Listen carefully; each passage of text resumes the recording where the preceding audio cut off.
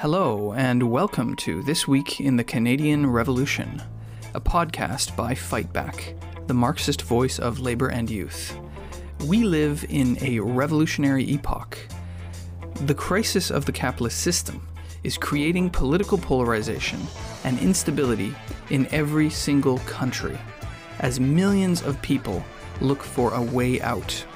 The product of this is unprecedented social upheaval and, yes, revolution.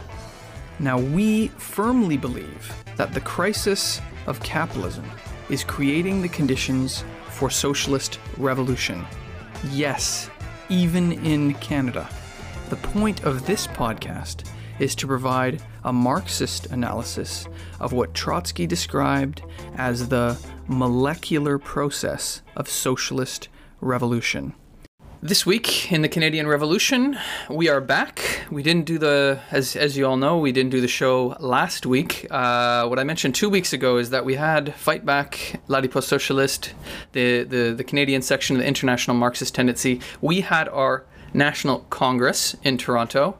And yeah, it was wonderful. We had over 280 revolutionaries. It's the biggest in-person Congress, actually the biggest in-person event, I believe, that we've ever organized. The mood, I can't even explain it, to be honest. If you really, I really encourage you to go to our website. You can check out the Congress report there.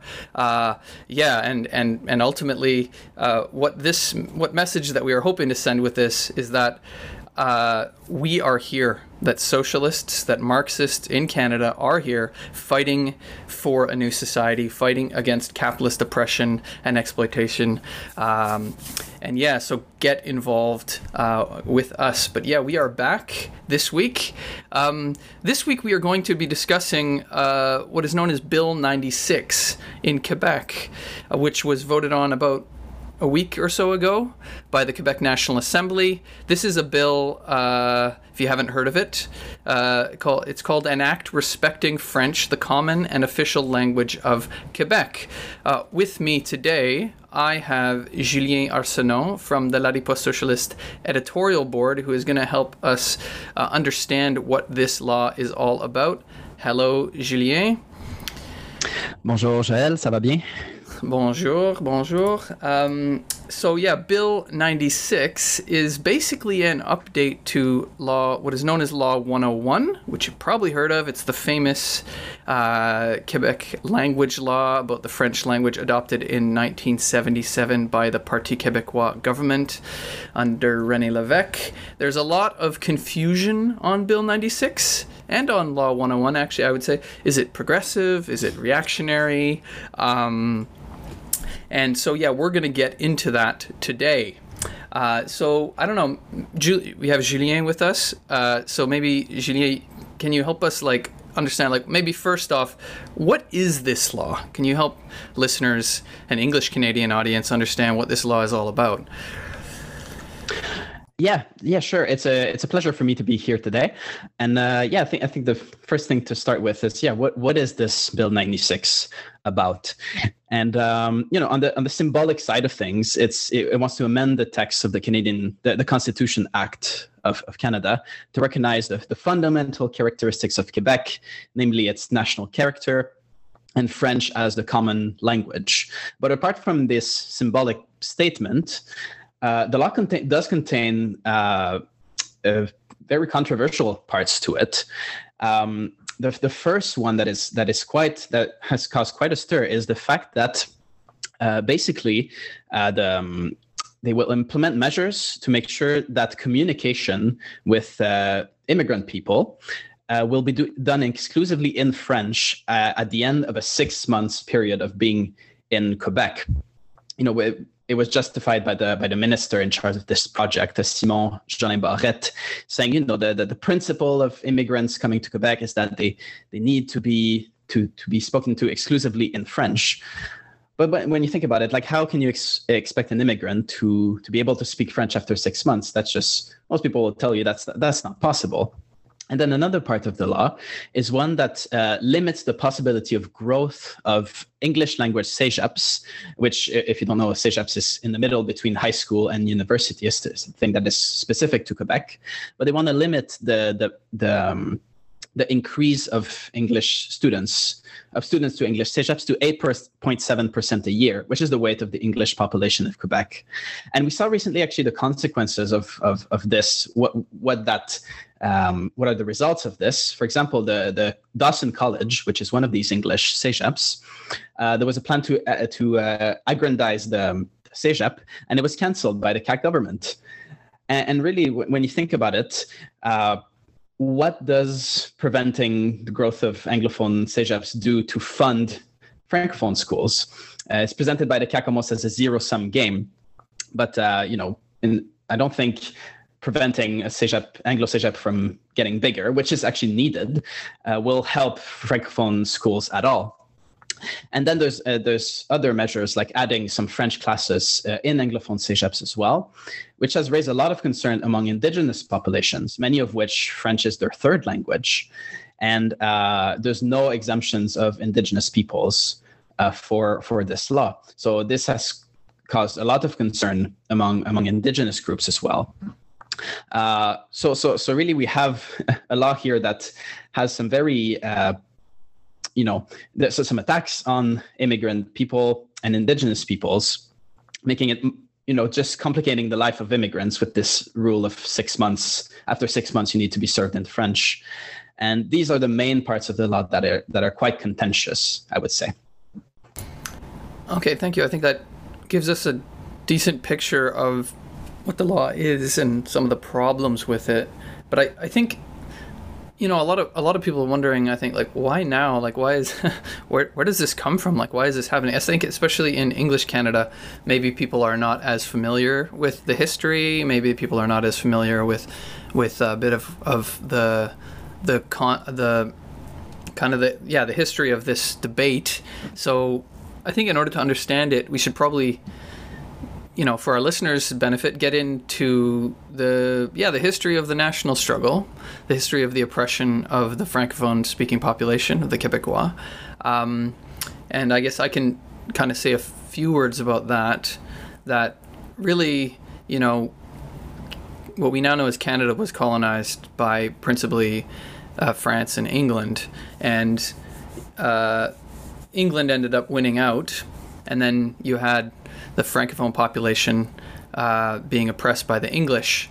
Fast forward, this oppression was particularly brutal with the implementation of industrial capitalism by English imperialists, and this is, I think, where we find the modern roots of, I guess, the oppression of the Quebecois, even the birth of the Quebec nation, I would say, and with this, the kind of modern language politics that we are still dealing with, that we still don't have a solution to, which everyone's trying to find a solution to. So Julien, I don't know if you want to maybe talk a bit about, in particular, I think the 50s and the 60s and the 70s are the most important sort of era for us to investigate, to understand like where the language politics comes from and why it is so sensitive and why it is so divisive, I guess, is the word that a lot of people use. But yeah, do you have anything to say about this period? Yeah, we definitely need to look at the 50s and 60s. And actually what is quite peculiar about Bill 96, and I think we'll get back to this, but the law has been generally supported by the Quebec left and the unions, at least the Francophone left and unions. And it's a bizarre unanimity behind the CAQ. But why is this? I think it's because the language question is it's striking a nerve. It's a very sensitive question in Quebec among the Francophones, because there is, as you said, there is a very profound history of oppression. And yeah, we can't go back to the conquest. But yeah, in the 20th century, the working class became a massive force in Quebec with industrialization. But it was done under the supervision, let's call it that, of Anglo imperialists and American imperialists. So the situation it created is basically by the 40s and 50s, you have this massive working class, industrial working class, mostly Francophone, exploited by Anglophone bosses. This meant that the class exploitation was coupled with national oppression, linguistic oppression. And just to give you a few examples, it was very commonplace for the workers to have to speak French I'm sorry, to speak English at work. It was not until 1964 that the labor code was changed to allow workers to choose the language of collective bargaining agreements. It was English most of the time, obviously. And the businesses would have all their signage in English. For most good jobs, the ability to speak English was a requirement. And at the time, the Francophone population had very little access to education, so they didn't speak English. And this oppression was very tangible and backed up by statistics. For example, in 1961, the average wage of a Francophone unilingual man was 52% of an Anglophone man. And it's actually similar to the disproportion between Black workers and white workers in the US in that period. And even in 1968, there was actually a Royal Commission on Bilingualism and Biculturalism that published shocking statistics on the oppression of Francophones. Actually, within Quebec, a unilingual Anglophone earned more than a bilingual Anglophone. So it paid to not speak French. It's incredible when you think about it. And among 14 national groups in Canada, the top 3 of the poor were the Indigenous, for reasons we know, Italians, and French Canadians. But also the interesting thing was within Quebec, the disparity between what they call British Canadians and Francophones was worse than the rest of the country. So in Quebec, Anglos were much more favored than the rest of the country. And this, this blatant inequality left a mark. And you had the racist stereotypes used against the Québécois. The common insult was speak white. As you may know, there's a very famous poem of the same name by a Francophone artist. So this was deeply linked to the class exploitation of the Francophone workers in Quebec. So we started to have mobilizations in the 60s over linguistic issues and over class issues. And for example, you had strikes of workers. And oftentimes, one of the demands was to make French the language of the workplace, because that was the language of the working class. So, but this history of oppression left a mark. And in the consciousness of any Quebecois people today, this is what they have. And they have stories from their mothers, their fathers, their grandfathers, grandmothers about this oppression. And it left a mark. And this was transmitted to new generations. So when the CAC talks about the decline of French, and we'll get back to this, well, they do hit a nerve because of this history. Okay, yeah. So that really helps us to understand sort of the history of oppression. I guess that leads on to then the form of the struggle against that oppression. What were the various forms? What was the form of the struggle? How did this? Because obviously we are Marxists, we are opposed to oppression. We're opposed to oppression based on language, based on nationality, based on religion, based on any other form of identity. We are completely opposed to that. We fight tooth and nail against all forms of oppression. The question for us is how, and we'll get into that later. And this is actually the nub of the matter with this bill that is confusing a lot of people in the movement in Quebec and in the rest of the country, I believe, as well. So yeah, do you want to maybe speak to how did people originally fight against language oppression? I guess we get into what was the Quiet Revolution? What was that movement? Do you want to say a few words about that? Well, yeah. So in my opinion, the Quiet Revolution it's a misnomer. It wasn't quiet. There was a lot of strikes, a lot of mass struggles, inspiring struggles of the working class to emancipate themselves. And I would say, generally speaking, I mentioned that the class exploitation and linguistic oppression were linked. And you saw the working class become, you could say, from a class in itself to a class for itself, organizing in trade unions, fighting against their bosses. And actually, the question of socialism was massively discussed in the 60s. The more you read about the 60s in Quebec, the more you realize debates about socialism were widespread. It was mainstream. Many trade union leaders called themselves socialists, talked about building a socialist society. This was on the agenda in the 60s and early 70s in Quebec.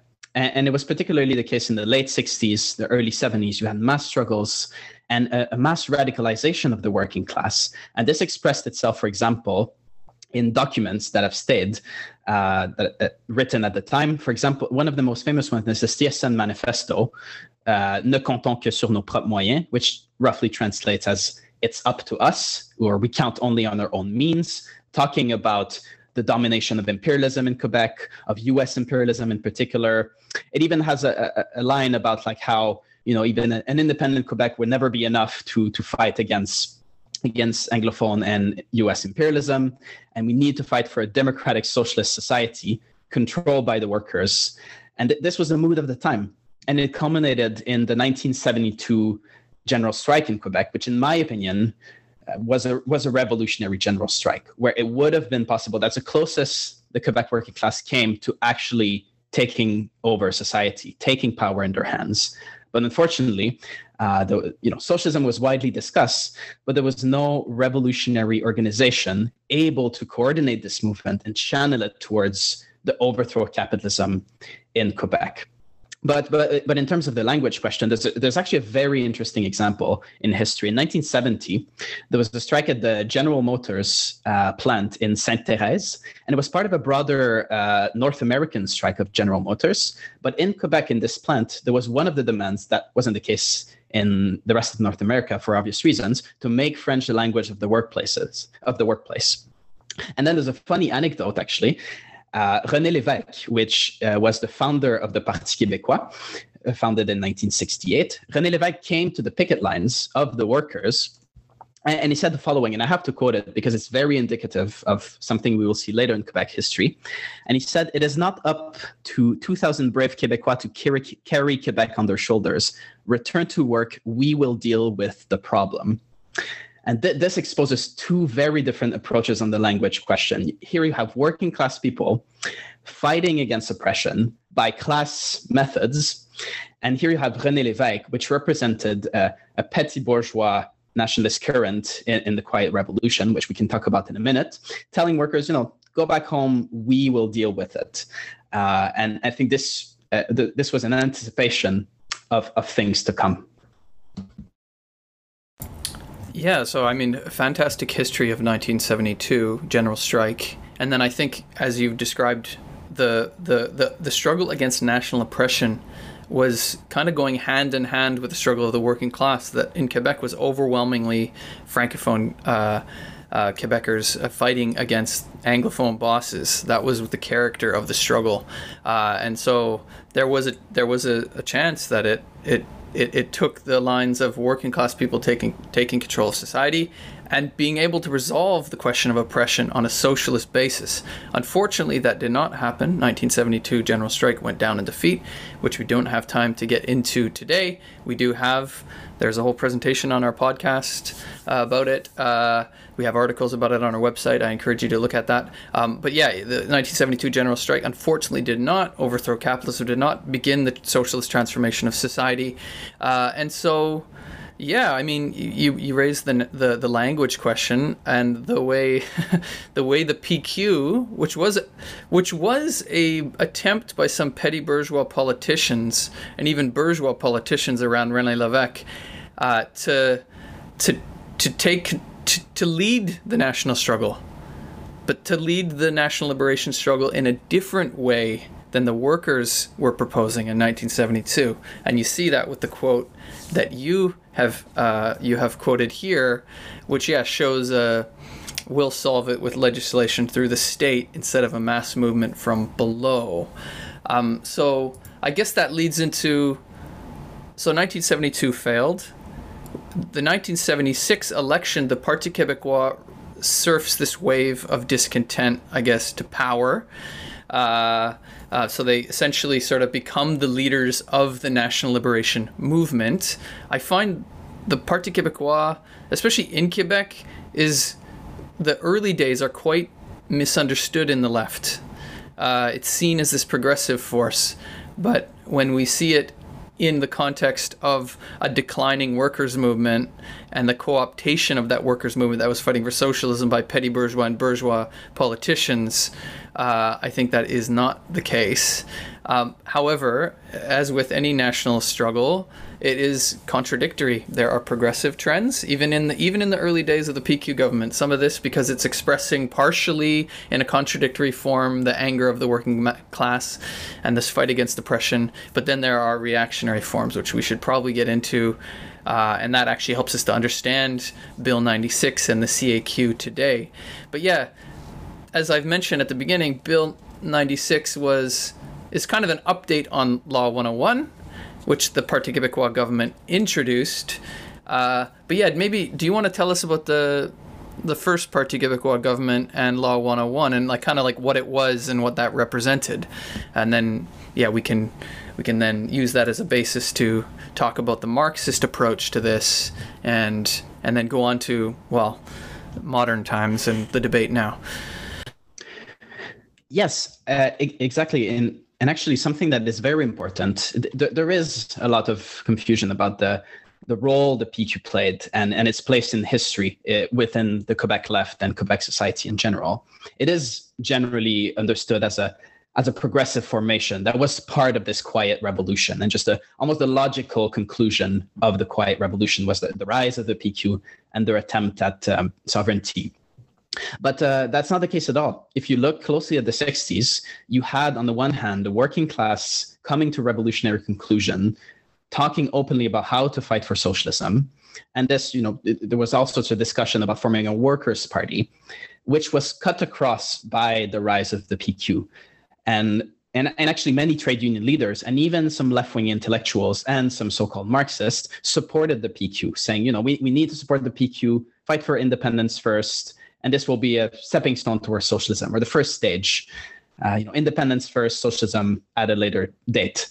And generally speaking, actually, the rise of the PQ did not play a progressive role in the history of Quebec. Actually, the PQ was used to cut across this revolutionary tradition and to bury it and co-opt the labor movement into their project of uniting all classes. And the PQ was quite open about it. They said, we want to be the party of all classes, almost using this exact vocabulary. This was not a progressive development. But you can understand, in the mid-70s, you don't have a workers' party. We can't go back in time. And the PQ was seen as this progressive force fighting oppression. And they did promise to solve the linguistic question.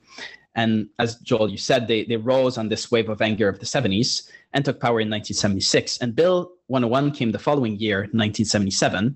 It's known as the Charter of the French Language.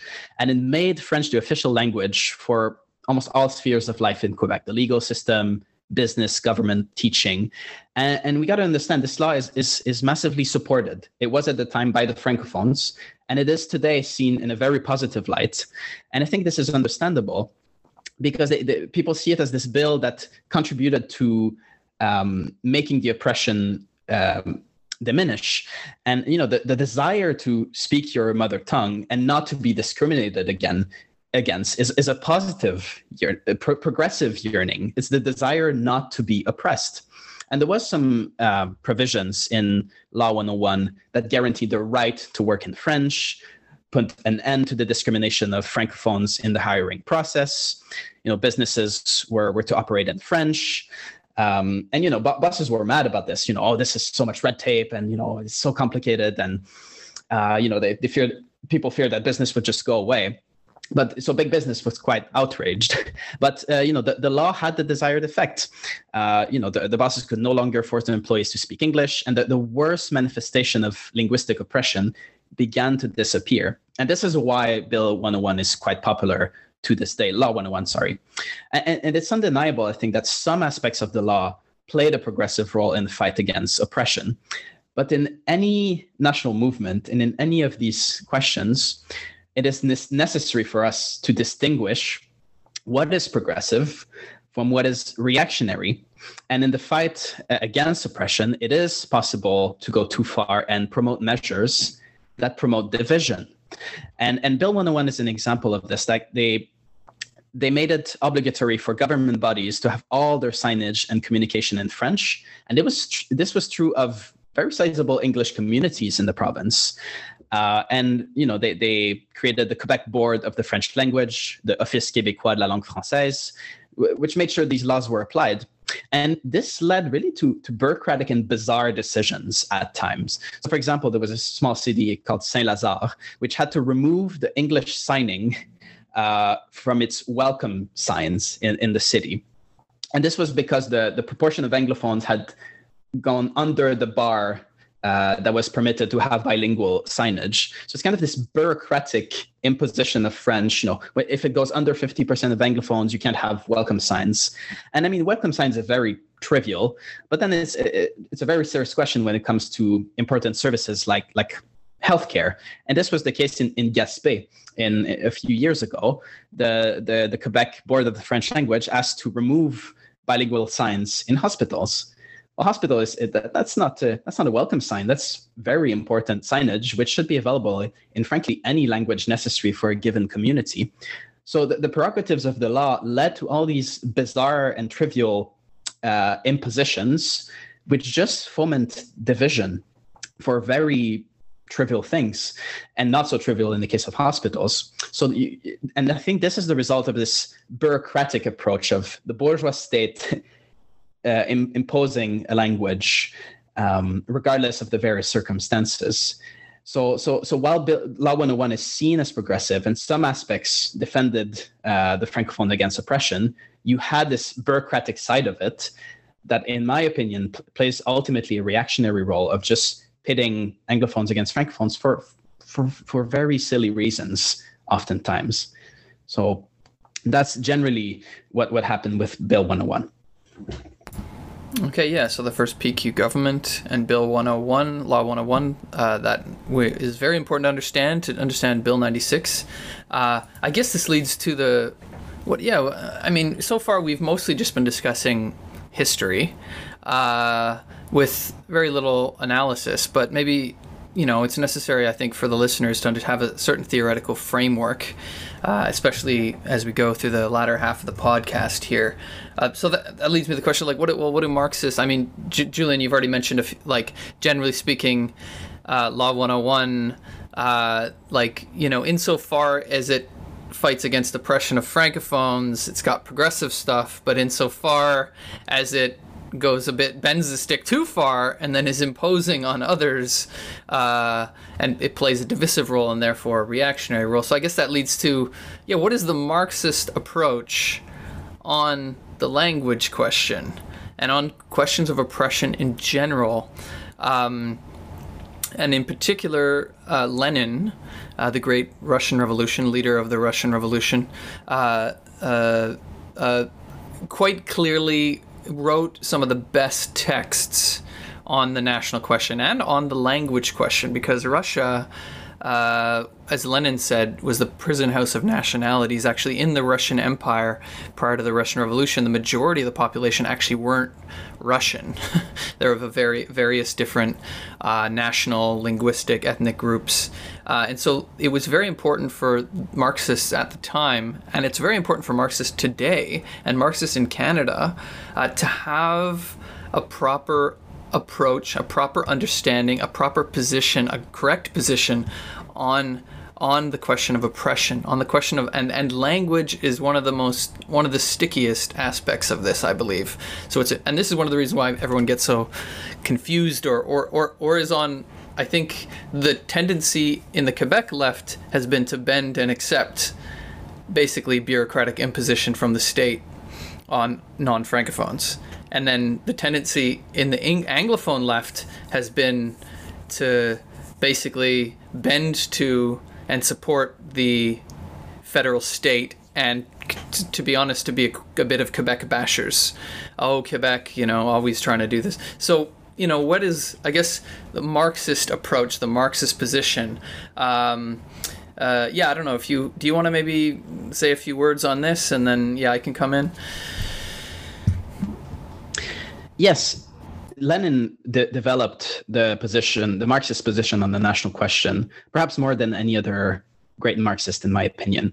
And the reason was simple. Russia was a prison hold of nations with almost 60% of the population composed of various national and linguistic groupings oppressed by the Greater Russians, by the Tsarist state. So it's very, very important for the Russian Marxists to have this one right, to have the right position on the national question. And generally speaking, the position is that we are against oppression. And for Lenin himself was a Russian. He wanted to demonstrate to the oppressed peoples that the Russians were on their side. The Russian working class was on the side of the oppressed. So we fight against oppression.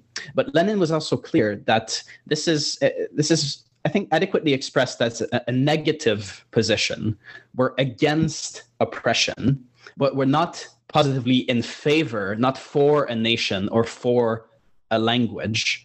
So this is a negative position against oppression. And I think this is the necessary approach to build workers' unity. Because on this question of language and any other question for Marxists, the starting point is what strengthens the unity of workers of all origins against their bosses and their friends in government is progressive, and what divides or weakens this struggle is reactionary. And on the language question, well, Lenin was generally opposed to coercion. He said, we shouldn't. It is not progressive to try to impose a language. It just creates resentment and division. And actually, Lenin gave the example. He very often used the example of Switzerland, where I believe there was two or three main languages and one or two dialects spoken by a very small percentage of the population. And Lenin explained, the various languages coexist, and government documents are translated in all three languages and these two dialects spoken by a very small portion of the population. And there's no imposition of any of these languages.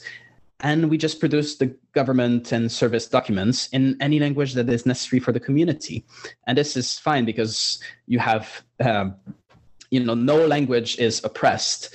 And this is the best outcome possible. And you generally draw the analogy with Russia. Why would that not be possible? That the linguistic oppressed groups could have schools, classes in their own languages, access to services in their own languages without imposition.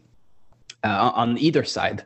So generally speaking, Marxists are against the imposition of any language or discrimination based on language. And to do so can actually only pit the various linguistic groups against another. And something more generally about the national question, Lenin explained that in any nationalism of an oppressed nation, in this case Quebec, there is a progressive content directed against oppression, which we should support.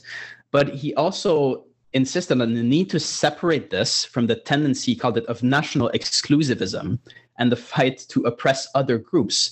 And there's always this danger in any nationalism. On the one side, it can be the sentiment, the expression of a progressive sentiment against oppression, but it can very easily turn into oppressing other people. And we'll talk about this later. But I think this is something we've seen with Quebec nationalism recently, with the CAQ in particular. But yeah, generally speaking, that is the approach on the linguistic question against oppression, and for anything that maximizes the unity of working class people of all backgrounds, all origins, and all languages.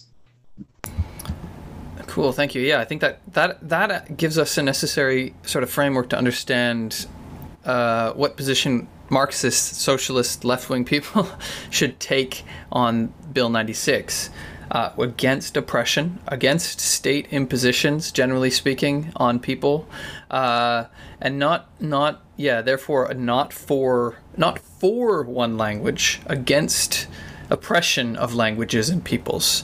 And why? Because we need to unite the working class, and you can't unite the working class if one sector of the workers are oppressing the others, or dividing the workers. So yeah, I think this gives us a general framework on approach to language laws and approach to the national question in general, which, as you've said, I think we need to look at it like the national question, which you're talking about, is oppressed people's fight. Generally speaking, comes from there's a progressive feeling that is, we don't want to be oppressed. And so Marxists, we agree with that. We sympathize with that. We're on the side of oppressed people's fighting against oppression.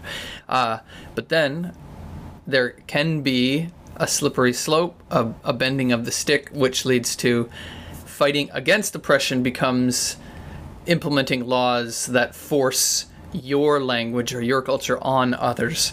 And in Law 101 a little bit, and in Bill 96, you see this. And it's also important who is implementing these things and for what reason. While from a Marxist point of view, I think as you described it with the PQ, that was clear what they were doing.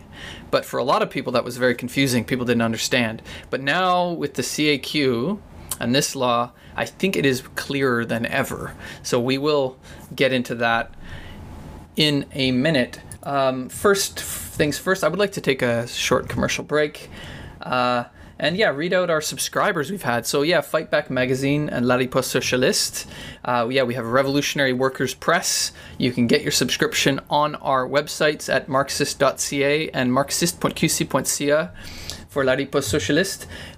We have had it's not over the past week because, as you know, we didn't have the podcast last week, but over the past 2 weeks, we have had 26 new subscribers. So that's very, very good.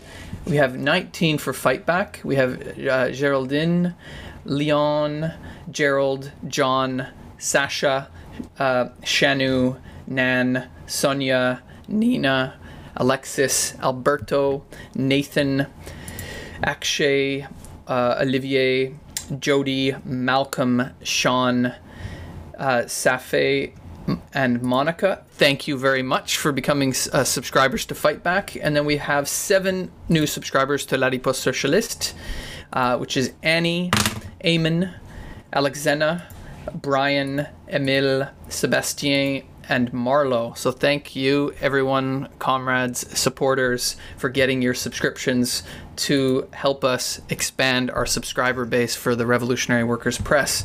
So if you have not done that already and you're listening to this, I highly encourage you. And also in particular, if you are listening to this and a lot of this stuff about language and Quebec history is news to you, well, guess what? You have some work to do.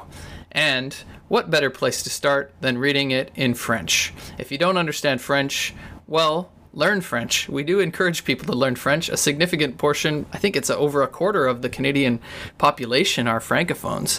And really there's a whole political culture and history there that you should really dive into. So what better way of doing that than getting a subscription to our French publication, La Riposte Socialiste, which you can get at Marxist.qc.ca, which is MARXISTE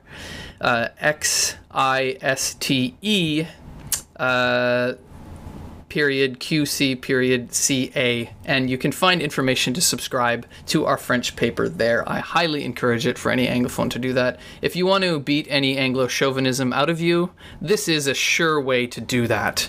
Commit to supporting Francophone Quebecois Marxists in Quebec fighting against these bourgeois nationalist laws. Getting back into it, I guess the big question is, why is this happening now? So we've talked about the history.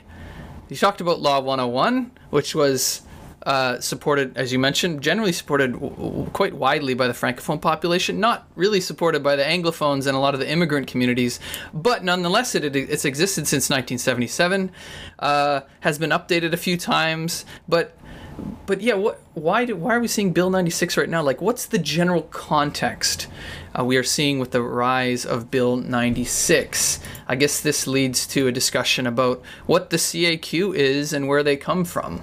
I don't know, Julian, do you want to tell us a few words about the CAQ, what it is, and what is, I guess, the political movement that this comes from?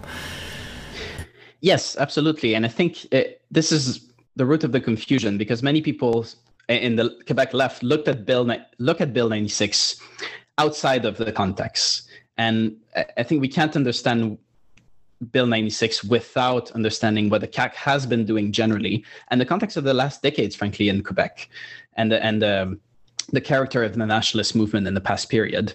And as we said previously, that the 60s and 70s, the class struggle and national struggle tended to coincide. But with the defeat of the 1972 general strike, the PQ was able to co-opt the labor movement and, into its sovereignty project, which basically amounted to some sort of rearrangement of the Canadian Confederation without touching capitalism. And then for a whole historical period in Quebec, politics was dominated by the federalism versus sovereignty debate, and class politics took the back seat. But since the 1995 referendum, all mass struggles in Quebec have been about class issues. You had the demonstrations against globalization, I believe, in 2001, the student strikes, heroic student strikes in 2005, 2012, the Common Fronts of Public Sector Workers in 2004, 2010, 2015, you name it. But all the struggles, all the mass struggles were about class issues. And the nationalist movement, since 1995 in particular, has went through quite a transformation and has taken more and more an ugly turn towards identity nationalism. And this was necessary for the ruling class to be able to divide and rule while the workers were getting on the offensive. And this identity nationalism was expressed in particular in the mid-2000s in this reasonable accommodation debate. It was basically a few hand-picked cases of religious symbols in this or that job were put into this big national crisis about, oh my God, there's religious symbols everywhere, and there's a big danger and a big problem. And this was in the context of 9/11, obviously, and it attacked, I'll say it, in particular, Muslim women. And it was a very racist debate about a few people and what they're wearing on their face. Yeah, they're not talking about all the Christian religious symbols, are they? Because that's a big one. No, actually, in 2008, the PQ, the Liberals, and the ADQ, which was the ancestor of the CAQ, they all voted in Parliament to keep the cross in the National Assembly back then, in the context of this debate. So it was very clear. It was against the immigrants and their religions, quote unquote. But then this reactionary debate dominated Quebecois politics until very recently, actually. But what this expresses, generally speaking, in the 50s and 60s, it was about defending the Francophone working class against imperialism. But now the mainstream nationalist movement was more about dividing and rule and scapegoating immigrants in particular. And this was expressed in, for example, the Charter of Quebec Values, which the Parti Québécois government put forward in 2013 at a time of austerity, guess what? To distract people away from these unpopular austerity policies. And Quebec Values, and this was a very, very reactionary piece of legislation to ban face coverings in the public sector. It never got implemented because the PQ lost their election in 2014. But then the CAQ rose to power in 2018 on this wave of identity nationalism, became the main vehicle of the nationalist movement. The PQ has been in the doldrums over the past few years, and the CAQ has been using this identity nationalism to rise to power and to pit Francophone workers against minorities. And the CAQ has been trying to present itself, and I got to say with a bit of success, as the defender of the Quebec nation, of the Quebecois people, of the Francophones, which was also expressed in Bill 21. Well, Bill 21, if you don't know, was the law, the CAQ, basically the cherry on the top of this debate, this 15-year-old debate on reasonable accommodation, banning religious symbols for teachers and other government officials. It was the culmination of this so-called debate on religious symbols. And this rise of identity nationalism and these debates on religious symbols and on protecting the Quebecois nation against immigrants and religious minorities, well, we got to say that Bill 96 is part of this process. It's part of this attempt by the CAQ to posture as the defender of the Quebec nation, an attempt to win over Francophone workers on the back of minorities. And in the case of Bill 96, they do it by pointing to the alleged decline of the French language, which, as I said, strikes a nerve among people. But we can't see Bill 96 apart from this context of the mainstream nationalist movement moving away from the fight against imperialism and basically making it all about, scapegoating immigrants to allegedly protect the Quebecois people. Yeah, so I think this is absolutely essential to understanding what is happening now. It's not coming out of nowhere. It's not just anyone implementing this law on the Quebec French language. It's not, so it's this, with the rise of the class struggle over the past 15, 20 years, as you've described, you've had the need for the ruling class to divide people, distract them from the real problems. So yeah, you had this thing about religious symbols. I mean, I interrupted you there to point out you were describing there's religious symbols in public office. I'm like, there are Christian religious symbols littered everywhere over public offices in Quebec. That's not what they were talking about, which shows the whole hypocrisy of that debate. It wasn't about religious symbols. It was about scapegoating people who were not like us, and if I can say something, actually, just to clarify, that it wasn't the case only in Quebec, and I think people know that. Oh, of course, at the time, there was in the 2015 federal election, the Harper Conservatives, if I'm not mistaken, were talking about banning the niqab. Yeah, it was Kelly Leitch. Kelly Leitch. So was it definitely had a minister counterpart. It had this counterpart in English Canada as well, because I think there's some people that claim that Quebec is especially racist, which is completely untrue. The ruling class everywhere tried to use these questions against the working class and to divide and distract. Yeah, this isn't a Quebec. It's very important. This is a English Canadian podcast. It's very important that people understand this is not, and it's a common thing that people think, oh, it's a Quebec problem. It's not a Quebec problem. It's a global problem in the world.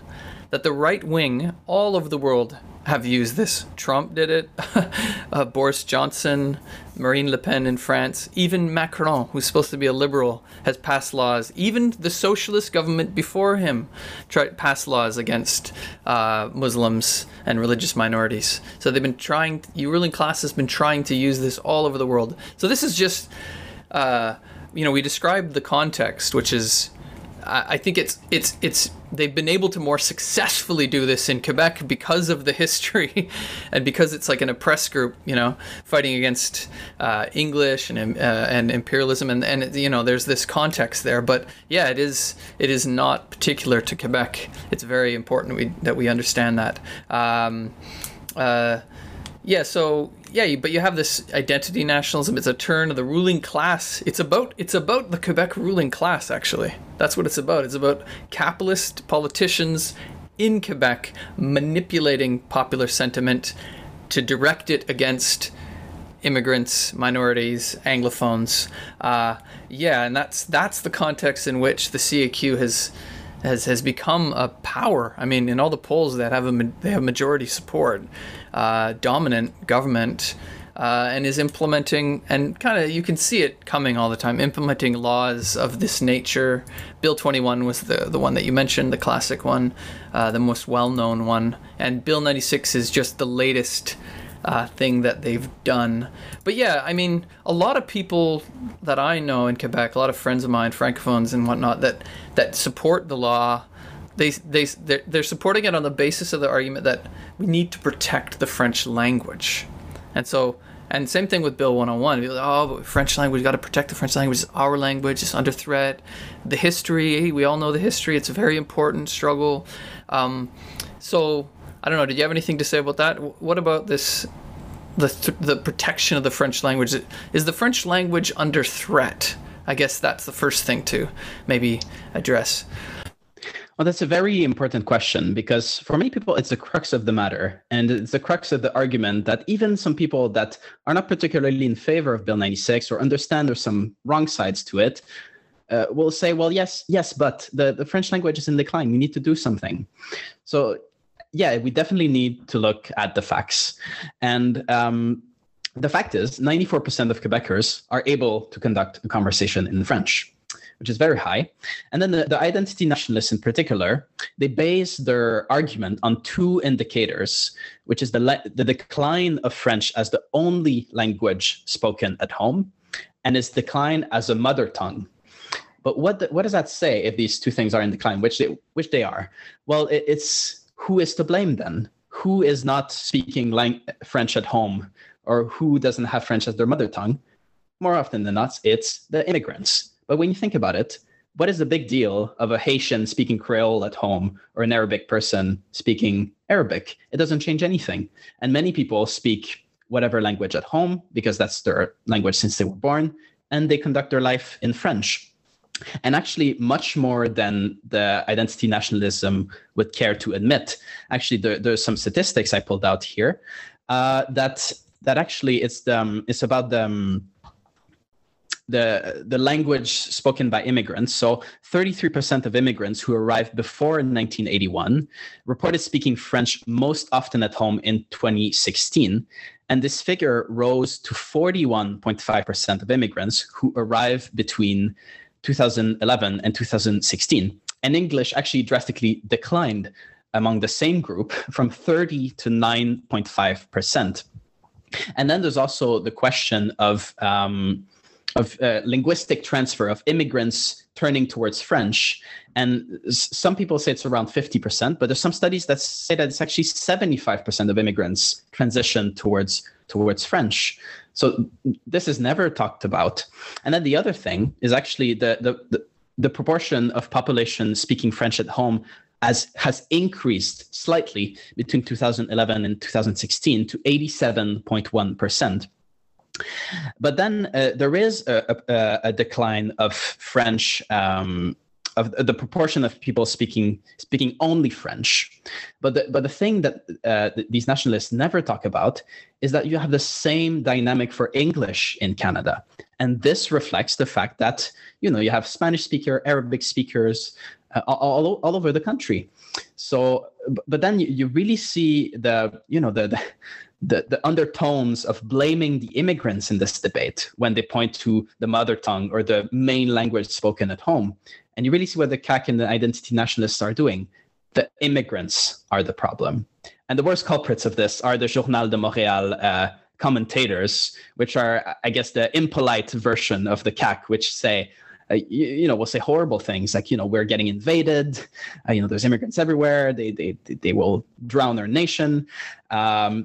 But this is what they're trying to say. The immigrants are a threat to the French language, but the facts show that the French language is more spoken, including by immigrants, and that's, yes, it's in decline as a mother tongue and main language spoken at home, but that's the case for English as well, and it reflects something that we see in big metropolitan centers in Canada, but also around the world. This is a general tendency that you see all over the capitalist world, actually. So definitely this idea of the decline of French, it is one of the main arguments for Bill 96, even people that don't agree, but the facts say something else. And I think the facts show that this is blown way out of proportion and actually untrue. The main premise of this debate is not true. And I think this helps us uncover what the CAQ is trying to do, and also why they pick these indicators. It's to scapegoat immigrants once again. So I think that's very important what you've described here, because in any of these debates you got to start from a correct premise. And like Bill 21 and the whole reasonable accommodation debate, the Quebec state is not, the secular nature of the Quebec state is never under threat.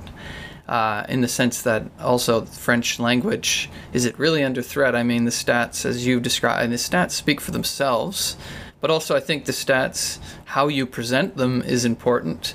I've seen many Journal de Montréal articles and covers that skew the stats, skew the graph, so it seems like there is a decline, a massive decrease, when it's a fraction of a percent or a couple percent over decades of people that don't speak French as a mother tongue but still speak French nonetheless. I mean, so yeah.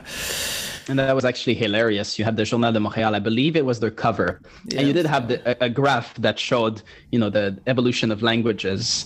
And it makes it seem like a steep fall. But when you have an axis that would start at 0, it would show almost a straight line. So you could really see the manipulation of the numbers by the Journal de Montréal. It was so blatant. But that's what they're trying to do, yeah. Yeah, so it's a manipulation and the creation of a scapegoat, creation of a debate in order to distract people from the crisis of capitalism, the horrible, and we haven't even talked about this, the horrible management of the pandemic by the CAQ, which is, I think it's still the worst in the country. I'm not sure, but it was for a long time the worst, most deaths, most case per capita. Meanwhile, they're saying the language question is the number one question in the middle of a horrible pandemic in which thousands of people are dying.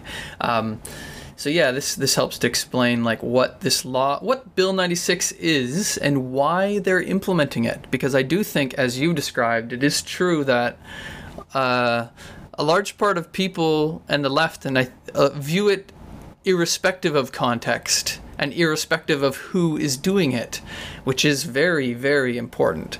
And so I guess that leads to what is the position of the Quebec left, I suppose? What is the position of the Quebec unions? Because obviously this is something that has to be, I believe, generally speaking, has to be, the Quebec left needs to fight against this.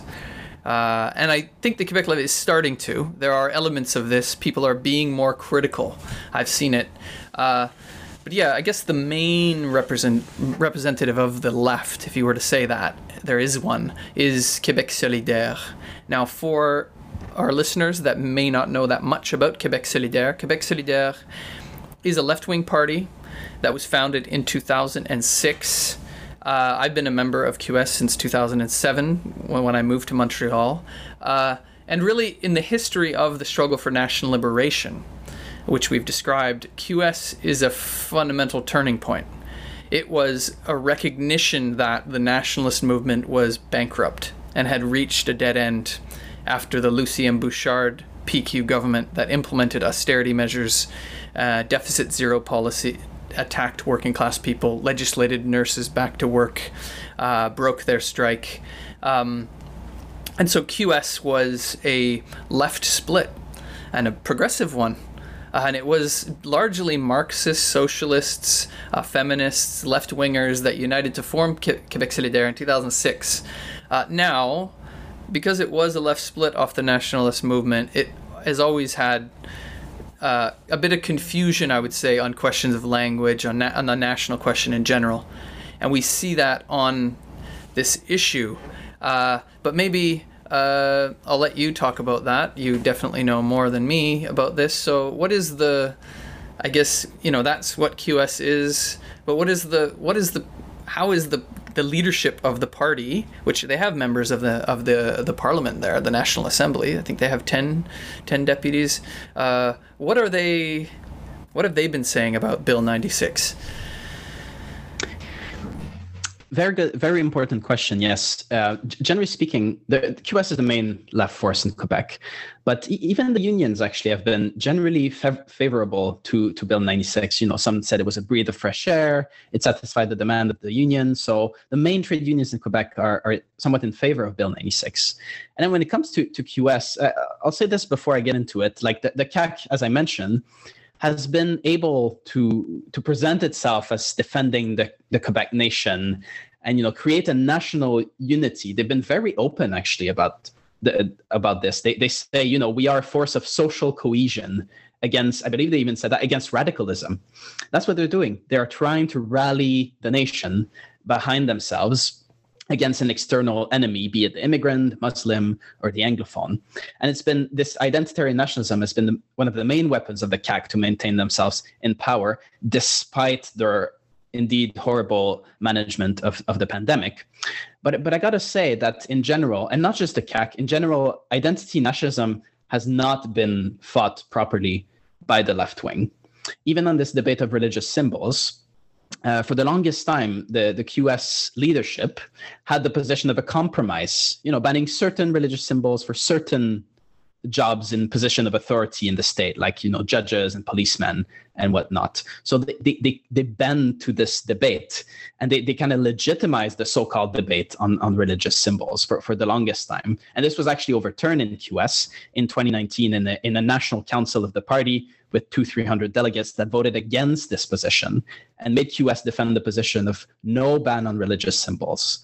So QS in the past, I think, has bent to the debates and the divisions fomented by right-wing nationalists. And this has been a trend we've seen in the party. And on Bill 96, unfortunately, I think they are making the same mistake. Actually, last Tuesday, the bill was adopted.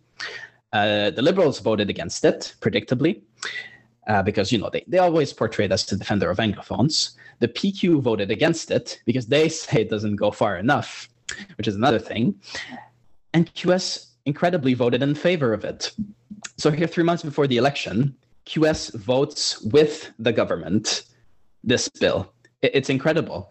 But then they try to say, oh, we think the CAQ missed an opportunity to unite the Quebecois people. And they did say immediately after the vote that I think they're under pressure from their base. They said, if we take power, we will strike down the part on the 6 months delay for immigrants, and we will have a conversation with Indigenous peoples about exempting them from the law. But in the meantime, they voted in favor, and really is sending the message, when we take power, which is by no means certain for this year, we don't know when that's going to happen. But in the meantime, we'll vote in favor of oppressing you. That's the message it sends. And so it's a very bad position, even from the narrow standpoint of parliamentary tactic. The CAQ didn't need the QS votes. They could have voted alone. You could have opposed it, take the principle stand, and that would have been a much better position. But I got to say that the QS leadership has accepted the mantra of the decline of French. And they will say good stuff sometimes. Like Ruba Gazal is the MNA, the Member of National Assembly, which is a spokesperson about the French language. And she will say stuff like, if companies don't want to offer French to their workers, well, they can just leave Quebec. And, she will say stuff that, there should be French classes paid by the bosses, which we agree with. But I'm sorry, this has nothing to do with Bill 96. This is not what is being discussed. It's not seeing the wood for the tree, basically, if that's the correct idiom in English. But this is not what it's about. And again, I think the QS leadership sees this bill apart from the broader context. But what this vote does and this position does is to legitimate the attempt of the CAQ to present themselves as the defenders of Quebec without gaining anything. And actually, funny enough, Gabriel Nadeau-Dubois, which is the spokesperson of QS, the male spokesperson, said about Bill 96, he said the following. He said, you can always count on Québec solidaire to be the voice of nuance and balance. Well, and I think this betrays something. Like, this is a constant trend we've seen in QS. This is the language of moderation, of, appearing reasonable. And this is something we've seen in QS for many years on many questions, that they tend to moderate the language and discourse and the positions of the party. It makes them look as if they are part of the establishment. And, this vote with the CAQ establishment party, this is at a time where the anger against the establishment is mounting and people will be looking for alternatives. So QS painted themselves in the corner of this bizarre position of voting with the CAQ, this bill. So that's generally the position that QS took. I think there's a lot more to say about it, but that's what they've been saying so far. Yeah, that's a problem. It reminds me of the approach to the reasonable accommodations debate. However, this time around, I have seen more opposition. And I think that is because we made strong statements against it. And I think many more people on the left, even in Quebec Solidaire, have been waving red flags about this, being like, hey, wait a minute. we shouldn't be supporting oppression at all. I mean, solidaire, what does solidarity mean? It's not maybe we will later be in solidarity with you. It's we are in solidarity always.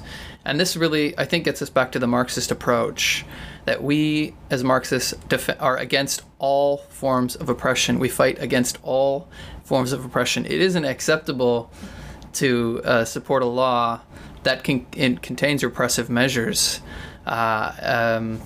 for socialists, for left-wingers, and we should fight against that, and we should point that out. And the movement needs to recognize this. And I believe that this law, along with Bill 21 and other such repressive laws that are put forward by the CAQ, so-called in the interest, national unity and national interest, not about that at all, would become much more unpopular if there was a consistent left-wing opposition, a bold denunciation, a criticism of these laws. And really, that's what we're fighting for with our organization La Riposte Socialiste in Quebec is to fight against the attempts of the bourgeois nationalists to do this and to help the left understand how it can do that, which I guess leads us into the socialist solution. So what should socialists do, though? Like, it's not like we don't care about language, right? We don't say, oh, it doesn't matter, who cares? Wrong question, focus on class issues. That would be very, I think some Marxists have taken a very vulgar position on the national question before, and it's not the correct position. So what is our approach to the language debate in Quebec? What is the socialist solution? I don't know if you want to introduce this, and then we can say a few words to end the podcast here. Yeah, well, if you'll allow me, I have a couple more things to say about the QS position, but I think it segues well into what we defend, because functionally what QS has done is giving a left cover to this attempt by the CAQ to portray themselves as this big defender of the Quebec nation, and left cover to their attempts to divide and rule. And actually, in terms of the socialist solution, we tried to fight this. There was actually a Quebec National Council meeting this weekend, and we are fighting for socialist policies in the movement as La Riposte Socialiste. And we had a comrade of ours propose an emergency motion at this National Council to backtrack on this position. And the resolution explained that we should not have supported Bill 96. That we can't tell the oppressed, we're voting in favor of the oppression, but somewhere in the future we will, when we're in power, we will strike down these parts. So we had drafted a motion to oppose Bill 96, and to pointing to the fact that we had basically endorsed the establishment. And scandalously, actually, this motion was not put to the vote. It was blocked by the main leading body of QS, and instead a motion was put forward by Gabrielle Nadeau-Dubois, the spokesperson, to basically sanction what they had done the week before in the National Assembly. And predictably, the motion was adopted, but there was a lot of abstention, which, in my opinion, reflects the malaise in the party over this position. And even after the vote on the motion, which basically makes the party endorse what their MNAs did in voting in favor with the mention that they will repeal the worst parts of the law. It was used later at this National Council, because even after this vote, some delegates spoke and said, this is not good. We seem like the enemy with immigrants and Anglophones. And then this was used by the other spokesperson, Manon Massé, to say, I understand, this divisive law, she called it a cruel law of the CAQ, is raising concerns. But listen, we took this vote this morning, and we need to rally the troops, basically. So it was, and just like this, in half an hour, the debate was closed with the motion to oppose it not even being discussed. So I think that is really not good when you think of the democratic traditions of QS, that this happened. But this leads to what do socialists propose to this? Because we propose that QS oppose this bill. But then does that mean we don't care about the French language? Well, or the oppression of the Francophones, should I say? Well, no. We think actually we should fight against oppression with class methods and class demands. How does it help to not fund Dawson College or Anglophone CEGEPs? Can we really believe, and that goes into what you said, Joel, a few times, like who is doing it and why? Can we really believe the CAQ will fund Francophone schools? We can't believe that. The CAQ will not do that. They're a party of the bosses, and if they get a second mandate, which is definitely not out of the question, I guarantee they will go on the offensive. They will take away workers' rights, and they will cut. We cannot trust this government to help the Francophone working class or the working class more generally. Actually, in fact, the nationalists have a history of actually not helping. It was in the 2000s that the Lucien Bouchard government cut funding to learning French for immigrants as part of this broad sweep of cuts in the late 90s, early 2000s. So these nationalists, it actually reminds me this very famous quote by Michel Chartrand, who's a very famous socialist trade unionist in Quebec. He said, I hate these nationalists. He called them the nationaleux, which is untranslatable. The nationaleux who vow to protect the French language, but let the French people die And he was basically attacking the bourgeois that pretend to defend French, but attack the French workers and all workers. And this is what you see with these right-wing bourgeois nationalists. So what do we say? Well, we say, massive funding for all schools, free education for both Francophones and Anglophone schools. And on the question of language at work, we should have no discrimination in hiring. And if an employee needs to learn French, the French classes should be paid by the bosses on working hours. I don't know, 6 months or 12 months, 20 hours a week, paid by the bosses to learn the language of the majority. And we're not opposed to people learning French. Of course, in Quebec, 80-90% people speak French. Most people will have to learn French for work, for the social life. But, and many Anglophones that I know, they would want to learn French, but it costs a fortune and they don't have time. So we say we should massively expand resources in learning all the language necessary, more often than not French, paid by the bosses. And I guarantee you that François Legault and other nationalists will not want that, because these demands are incompatible with capitalism. Capitalism cannot afford free education, massive funding of Francophone and other schools, French classes paid by the bosses. They can't afford that. But we need to raise this demand to cut across the nationalist divisions on this question. And another one is no to bureaucratic measures against immigrants and other people. This doesn't help at all learning French to impose it through a state bureaucracy. It actually just creates resentment and entrenches the two peoples. So we're against these measures. And so we fight for nationalization, take over the commanding heights of the economy, and massively fund schools and language classes. And another thing, in Quebec, the school system is divided on linguistic lines. You have Anglophone schools, Francophone schools.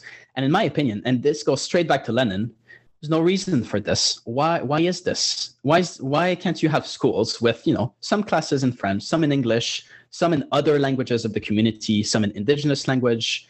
You have all the kids interacting with each other. And we all know that kids at a very young age can learn all sorts of language. They're like a sponge. They just absorb what's around them, including language. And this is a positive when people know many languages. Everybody can attest to that. It's a richness. It brings it, and it exposes you to various cultures, and we should favor that. Now, there's no reason to have English students in one school, French students in the other. This just creates two people that never interact with each other. We should have just one education system with classes in the language of the people of various communities, which I've said many times, more often than not would be French, and that would be just fine. And I think through these socialist measures, the oppression will fade away, and you will have a massing flowering of culture in all languages. And this is what we need to fight for. Yeah, thank you. I think that explains it well. And I think a big takeaway from what you said is the left, and this is why we emphasize class, extremely important for the left. What the left means is the interests of the working class, in my opinion. Fighting against capitalism, the interests in the working class. And it doesn't mean we don't care about issues of language or national oppression or other issues of oppression, but it means that we must take a class approach, because I also believe there is no solution to the language question, the question of national oppression under capitalism. What that means is there is no solution with one group oppressing the others. Maybe people think, the solution is we just force French on people enough. It will solve the question. It's never. You think there's ever going to be a solution there? It's also not a solution for people to say, forget about it, and we'll just have English imperialism steamroll Quebec like it did in the past. There is no solution on this basis either. So why you need a class question is that the left, and I think that's what we argue, Québec Solidaire and the trade unions need to put forward positions, as you've outlined here, that force the capitalists to say that they don't want to put money towards this. They won't put money towards French courses. I learned French in Quebec, not from the government. Actually, generally, I had to pay for it, and I had to do it in the evening while I was working minimum wage. And I think that's the situation for a lot of poor Anglos and immigrants. Whereas we say, look, the capitalists pay for it. You've solved the national question on the backs of the capitalists, not on the backs of the immigrants or on the backs of the Anglophones. You're not going to solve it that way. So yeah, a class-based solution, an internationalist-based solution. We are against oppression. We fight against oppression with working class methods. And if I can say a little something on this, I think this is also I didn't mention it explicitly, but I think this is the best way to cut across what the CAQ is doing. What US is doing ultimately will not work. They won't win from this. They only enable the right-wing nationalists to put forward their ideas and divide people. I think putting forward these class measures, it cuts across the fog that the right-wing nationalists in particular have been throwing in the eyes of people. And yes, you can unite the working class. And I think as Marxists, socialist revolutionaries, as I am myself from the oppressed nation in Quebec, or our propaganda must insist on fighting against oppression, but against our own ruling class, represented by the CAQ in particular. We fight against our own bourgeois, and we try to unite workers from all backgrounds against this government. And anything that strengthens this unity is progressive. And in the meantime, yes, we should strive to build unity across the Canadian state with workers of the rest of the country as well. This is the internationalist position, but I think in Quebec in particular, this is sorely missing, but it is desperately needed in the left, that this class position against the CAQ and to unite the working class behind the socialist program, unite the working class of all backgrounds, of all origins. This should be the center of our propaganda, and this is the best way to fight the CAQ, in my opinion.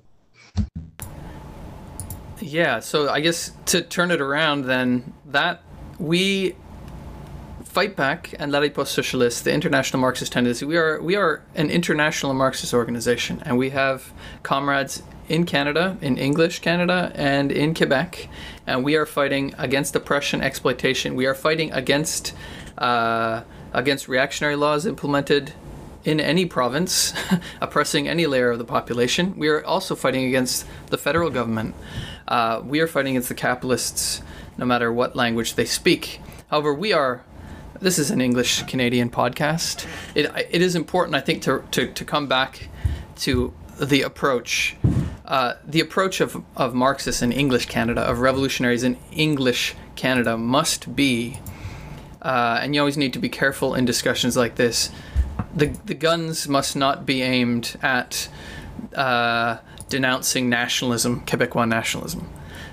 We must aim our fire at an opposition to oppression, right? We oppose oppression. We oppose impression of the Quebecois. We impose any attempts by the federal government to oppress the Quebecois people, which has happened over. We've explained the history.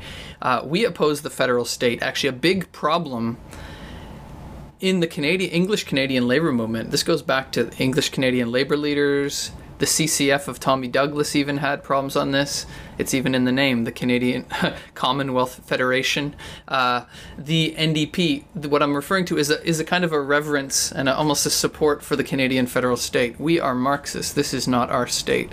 This is not our government. We do not support the federal Canadian state. No concessions to Anglo-chauvinism. We fight against any amount of Quebec bashing, or, as we mentioned earlier, try to play this off as a Quebec phenomenon, or that Quebec is particularly racist or oppressive. It is not, and as I hope we have described today. We as English Canadian Marxists, any English Canadian revolutionaries need to fight against any imposition on the Quebecois people and against the federal state in order to fight for working class unity. So our comrades in Quebec, Francophone Marxists, are fighting against the bourgeois nationalists, fighting against Bill 96, fighting in the movement to have a class-based approach, an internationalist class-based approach on this. And we in English Canada are fighting against the oppression of Quebec, fighting against Anglo-chauvinism, any imposition from the federal state. Federal state is saying they might be challenging some of these laws in the Supreme Court. There are articles all the time in the National Post, in other bourgeois journals saying, oh, this is is such a Quebec problem. Canada is such a bastion for freedom and democracy, except for Quebec, which is a joke. The entire history of Canada is a brutal, horrible oppression of Indigenous people up until today. It's not something of the past. And the current history of Canada, or the current Canadian government, is an imperialist nation, is an imperialist government that is engaging in imperialist war, support in one way, shape, or form all over the world in many different places. It's the little brother of America. So don't try to claim that, oh, Canada is wonderful except for Quebec. So yeah, the first thing first for English Canadian Marxists is to fight against our own government, our own bourgeoisie, and any attempts to oppress the people of Quebec. Yeah, and to fight against any Anglo-chauvinism or anything like that, any Quebec bashing, in order so that we can unite the working class, francophones, anglophones, immigrants, Indigenous, to fight against the Canadian state, to fight for a revolutionary transformation of society, which is only possible with that working class unity, and to fight for a voluntary union of a socialist Canada with a socialist Quebec, united with a socialist world. And that is what we are fighting for.